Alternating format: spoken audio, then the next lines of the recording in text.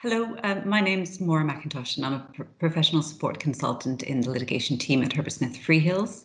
Welcome to this talk on jurisdiction and enforcement beyond Brexit, talking about what will happen on jurisdiction and enforcement of judgments after the end of the transition period, which is due to end on the 31st of December this year. So I'll start with outlining the framework of instruments which are most relevant for the easy enforcement of English judgments and English jurisdiction clauses around the EU and the European Free Trade Association, or EFTA, countries, both now and to some extent after the end of the Brexit transition. The first to mention is the recast Brussels regulation, which applies if there are questions of jurisdiction and enforcement as between the UK and EU member states. And of course, it applies also between EU member states as well, but I'm looking at this from the UK perspective. So the recast Brussels regulation with the current rules will continue to apply if proceedings are started in either the UK or the EU before the end of the transition period, but otherwise it will no longer be relevant. Secondly, the Lugano Convention 2007 applies as between the UK and Iceland, Norway and Switzerland, which are 3 out of the 4 EFTA countries. We know that the UK will continue to apply that convention where proceedings are started in an EFTA country before the end of the transition period, but there's no guarantee that that will be the other way round. So if EFTA countries will apply Lugano where proceedings are started in the UK before the end of transition, we're not sure of that. Those countries haven't made their position known. And we also don't know if Lugano will apply at all to proceedings started after the end of transition. That depends on whether the EU consents to the UK's application to accede. The EFTA countries have been supportive of the UK's application, but we don't know the EU's position yet. If we can accede to Lugano, then that convention will apply as between the UK and the EU, as well as EFTA. So it's an important question, but as I said, it still remains uncertain. The third instrument I want to mention is the Hague Convention on Choice of Court Agreements 2005, which applies as between the UK and, at the moment, just Mexico, Singapore and Montenegro. That convention will continue to apply after the end of transition. The UK has re-acceded to that convention from the 1st of January 2021, and it doesn't need the consent of other member states, contracting states to the convention to be able to accede. And so if we aren't able to re-accede to Lugano, then the Hague Convention will apply as between the UK and the EU member states, as well as Mexico, Singapore, Montenegro, because the EU member states are also party to Hague. Not the EFTA states, because they're not party to that convention. Importantly, the 2005 Hague Convention will only apply if there's an exclusive jurisdiction clause in favour of a contracting state to the convention. So that's the UK, EU member states, Mexico, Singapore, Montenegro. And for these purposes, it's important to remember that exclusive almost certainly doesn't include a unilateral or one-way jurisdiction clause. So that's a clause that gives that requires one or a number of parties to sue in a particular named jurisdiction, but gives the other party or parties a choice as to where to sue. Those are unilateral or one-way clauses, and they're almost certainly not considered exclusive for the purposes of Hague. So if proceedings are started after the end of the year, then the position on jurisdiction and enforcement depends greatly on whether the UK is able to accede to the Lugano Convention. If so, then it's all pretty straightforward in that not much changes from the current position. There are a few wrinkles where there will be changes, most importantly, the renewed potential for so-called torpedo actions, which allow parties to delay proceedings in the chosen court. That's because under Lugano, priority is given to the court where proceedings are started first, the so-called first seized rule, and no other court can deal with the claim until the first court decides whether it has jurisdiction, even if the second court was chosen under an exclusive jurisdiction clause. So that gives obvious scope for a counterparty that wants to delay any judgment against them to start proceedings in breach of the exclusive jurisdiction clause in a country where proceedings are known to move slowly, and some EU member states fall within that category, unfortunately. The torpedo problem was solved under the recast Brussels regulation by giving priority to the court chosen in an exclusive jurisdiction clause, even if proceedings were started somewhere else first, but that improvement wasn't brought across to the Lugano Convention. So as I say, that will be a disadvantage of Lugano if we do re-accede. But if we re-accede to Lugano, if we get the consent of the EU, that will be a good result, it's fair to say. Overall, despite the torpedo issue, it will mean little change from the current system of easy enforcement of English judgments, particularly around the EU and EFTA. I should mention that Lugano applies to any proceedings started after it enters into force. So even if there's some delay between the end of transition and our accession to Lugano, it would really only be a problem for proceedings started in that period. It shouldn't affect the status of agreements which are entered into during that period. Now, if the UK does not accede to Lugano, then the position will depend in part on whether the 2005 Hague Convention on Choice of Court Agreements applies. And as I said, but it bears repeating, that convention only applies if there's an exclusive jurisdiction clause in favour of a UK or EU court or one of the other contracting states, currently Mexico, Singapore and Montenegro, as I mentioned. But the key complication is that Hague only applies where there's an exclusive jurisdiction clause entered into after Hague's entry into force for the country of the chosen court. Now, for the EU, the relevant date is the 1st of October 2015. That's when the EU acceded on behalf of all member states to the Hague Convention, apart from Denmark, which acceded in its own right separately a bit later in 2018. But for the UK, there's some controversy as to the relevant date. The question is whether the UK's date of accession should be taken as the 1st of October 2015, when it became a member of the Hague Convention by virtue of its EU membership, or whether the relevant date is only the 1st of January 2021, when it will re-accede in its own right. And the question is obviously important because if the date is the 1st of October 2015, then Hague will apply to any exclusive jurisdiction clauses agreed from that date onwards, those in transactions being concluded now. But if it's the 1st of January 2021, then those transactions won't be covered. Nothing before, nothing until jurisdiction clauses concluded, exclusive jurisdiction clauses concluded after the 1st of January 2021 in those circumstances. And we've referred to this as the change of status risk. Now, the European Commission has made known its view that the relevant date is the 1st of January, but the Commission's view courts that ultimately have to decide this question in future, which would be basically the courts of EU member states who are asked to enforce an English judgment under Hague if the clause was entered into at some point between October 2015 and the 1st of January next year.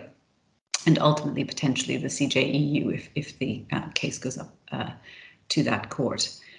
So as I say, the Commission's view won't bind those courts, and personally, I don't think that it's correct. The Convention clearly entered into force for the UK on the 1st of October 2015. It's been in force for the UK ever since, and it will still be in force after the end of the transition period. But clearly, there's a risk there. Now, where Hague does not apply, whether that's because of the change of status risk or because there's no jurisdiction clause or because the, say the clause is not exclusive or it was entered into before October 2015, in those circumstances, the position will largely depend on the domestic rules in the UK and in each EU or EFTA state. So as far as the English court is concerned, the court will almost invariably to a foreign exclusive jurisdiction clause. And in relation to enforcement, foreign money judgments can be enforced either under specific mutual enforcement regimes, such as for Canada or Australia, and some of those may become relevant for EU member states, certain EU member states, or by suing on the judgment as a debt. As far as the EU courts are concerned, well, on jurisdiction, we think it's likely that EU member state courts will defer to the English court if there's an exclusive English jurisdiction clause. though there's some uncertainty as to whether they're able to do so where proceedings are started in the EU before they're started in England. We think it's a relatively low risk in practice, but there is some risk that an EU court could take jurisdiction despite an exclusive English jurisdiction clause in some circumstances because of the way the recast Brussels regulation works and the way it treats non-EU jurisdiction clauses in favour of non-EU courts, as the English court will of course be. On enforcement of judgments, our understanding is that most EU countries will enforce foreign judgments even without a specific treaty, though there are some exceptions, and our understanding is that Scandinavian countries and Austria may be problematic. It's a matter for local law advice. And of course, where judgments can be enforced, there may still be restrictions on the type of judgment that can be enforced, and in any event, the whole procedure may be longer and more costly. What about arbitration? Well, this aspect at least is very straightforward because Brexit has no impact on arbitration, regardless of whether the seat of arbitration is in the UK or the EU or anywhere else. So Brexit should have no impact on either the enforceability of an arbitration award or the effectiveness of an arbitration agreement. So turning to the question of what dispute resolution clause parties should be choosing to govern contracts entered into before the end of the year, the main question to think about is whether you will need to enforce any judgment in the EU or EFTA after the end of the transition period. If not, so if there are sufficient assets in the UK or another country that will enforce English judgments, then there's really no problem. Brexit considerations aren't particularly relevant. But if you think you will need to enforce in the EU or EFTA, then the question, I think, or a good way of looking at it in any event, is what would your preferred dispute resolution clause have been apart from Brexit considerations? If, apart from Brexit, you would have opted for an exclusive English jurisdiction clause, then the question is whether there's any reason to change that approach. And I think that depends on whether you'll be able to enforce an English judgment in the relevant EU member state or states, assuming we don't have Lugano and Hague doesn't apply in particular circumstances. And as I said, that's a question for local law advice. If you understand that there may be difficulties, then the question is whether you really want to take the risk of potentially being stuck with the English courts if you can't persuade another court to take jurisdiction because of the exclusive English jurisdiction clause, and then potentially not being able to enforce any judgment. So I think in those circumstances, you may want to think about some alternatives to an exclusive English jurisdiction clause, and I'll look at some of those in a moment. If you do stick with an exclusive English jurisdiction clause, you may want to think about including an option to restate the clause, effectively entering into a new jurisdiction agreement after the 1st of January 2021, so that it does definitely fall within the Hague Convention. But it does seem likely that you would have to actually conclude the new jurisdiction agreement after that date. That's the wording used in the Hague Convention, concluded after the convention's entry into force for the relevant country. So we think entering into an agreement now that has a sort of deemed restatement after the 1st of January probably isn't sufficient. Otherwise, if your preference, apart from Brexit considerations, would have been a non-exclusive or a unilateral jurisdiction clause, then it's probably not advisable to move away from that choice at the moment, assuming your reason for doing so would be to try to get the benefit of the Hague Convention. Given the uncertainties that we've seen, particularly the change of status risk, I think there'd be a significant risk that you end up moving to an exclusive English jurisdiction clause and then have the difficulties that we've discussed. But you may, in those circumstances, if you're not moving to an exclusive English jurisdiction clause now, you may want to think about including an option to replace your chosen clause with an exclusive clause after the 1st of January to give flexibility at that stage, if you're able to negotiate that, obviously, with your counterparty. Then if we have joined Lugano, there'd be no reason to change, but if we haven't, you might want to move to an exclusive clause at that point, and I'll look at the considerations for agreements entered into after the end of the year shortly. So what are the alternatives that I mentioned to an exclusive English jurisdiction clause? A few of the main ones, a non-exclusive English jurisdiction clause, which gives flexibility, of course, so you could decide at the appropriate time where best to bring proceedings. But of course, that flexibility can work against you because your counterparty can also choose where to bring proceedings in a court that has jurisdiction under its own rules. And of course, if it's a non-exclusive clause, then the Hague Choice of Court Convention won't apply. You could opt for a unilateral English jurisdiction clause if you have the negotiating power to manage to get your counterparty to agree that, so that effectively your counterparty would have to sue in England if it was going to bring proceedings, but you would have a choice. Again, as I said, Hague won't apply, but it does give you maximum flexibility effectively without having to face the risk of having to have proceedings against you elsewhere. And I should mention, though, that some countries don't actually recognise unilateral jurisdiction clauses. It's not a Brexit issue, just some countries consider them effectively one-sided and therefore unfair. Arbitration clause, as I mentioned, arbitration is unaffected by Brexit, and so if you're happy with the arbitration process, then an arbitration clause is a good option. Or you could for an EU or EFTA jurisdiction clause to choose the courts of one of those member states, and then you'll have the benefit of the Brussels and Lugano or Lugano regimes applying. But of course, if you still want to choose English law, then you end up with a foreign court applying English law, which is perfectly possible, but not always ideal. And of course, in some sectors, it may not be market practice. What about if you're agreeing a jurisdiction clause after the 1st of January? Well, the key point here, obviously, is that for these contracts, if you agree an exclusive English jurisdiction clause, then it will fall within the Hague Convention. The change of status risk goes away at that point. You'll have the benefit of easy enforcement under Hague within the EU and also in Mexico, Singapore, Montenegro as well. Not the EFTA states, though. As I say, they're not members, they're not parties to the Hague Convention.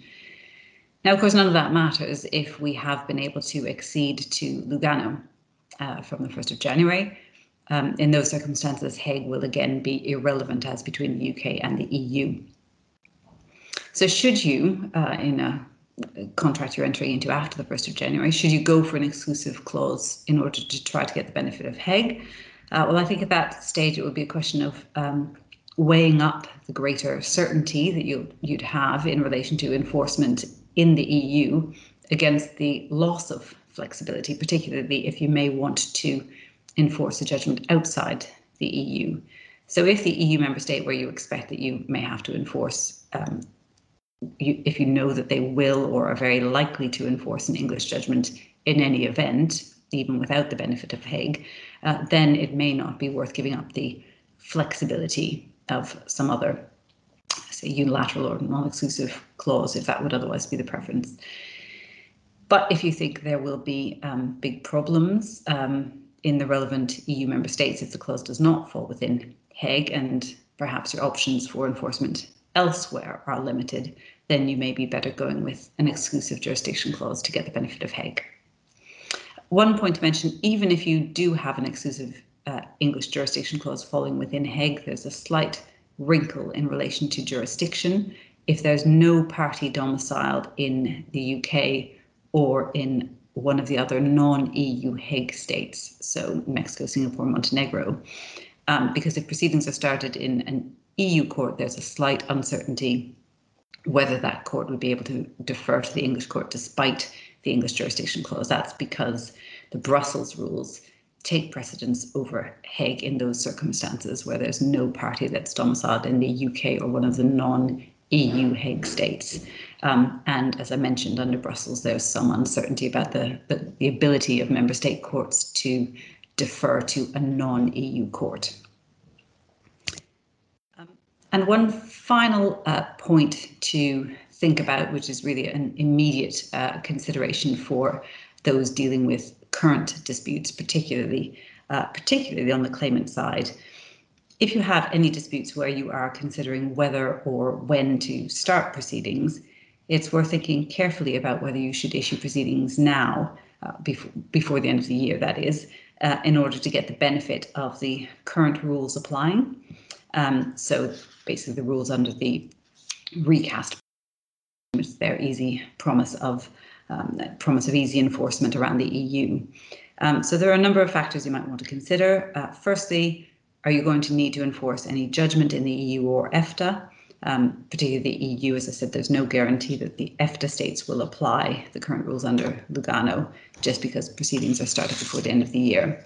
But if you will need to enforce in the EU, will you be able to do that? Will it be obviously, if we join Lugano, the issue goes away, but there's no guarantee of that. So it may be worth starting proceedings sooner to be able to get the benefit of recast Brussels applying. Is there a risk that an opponent might start proceedings in an EU court? If English proceedings are started before the end of the year, then EU courts should defer to the English courts so long as the English proceedings were either started first or there's an exclusive English jurisdiction clause. But after the end of the year, there's some risk, as I've mentioned, that they won't defer even if there's an exclusive English jurisdiction clause unless we have the benefit of Lugano. And also, if you wait, will you be able to serve the proceedings within England and Wales? Because if not, you may need to apply for permission to serve outside the jurisdiction. And on the current rules, you'll need permission unless there's an exclusive jurisdiction clause falling within Hague. But at least for these purposes, we can be confident that the start date for Hague is the 1st of October 2015, because the UK is legislating to that effect for the purposes of English law. The UK can't legislate for the purposes of what the EU courts will do, but for the purposes of English law, we know the relevant date will be the 1st of October 2015. And if you do need permission to serve out, remember that there will be a duty of full and frank disclosure when you apply to the court, so that you will have to inform the court of any issues against you, including as to the merits of the case, as well as the additional time and cost of the application. And finally, will it be more difficult to actually serve the proceedings if you wait, because the EU service regulation will no longer be available? So for all of those reasons, it may be advantageous to commence proceedings now rather than wait. It's something you would need to weigh up. So thank you. That was all I want to say on jurisdiction and enforcement of judgments. There is further information available we have a section on our Beyond Brexit Legal Guide, which is available on the website. And you can also subscribe to our Brexit Notes blog to keep up to date with developments. Thank you for listening.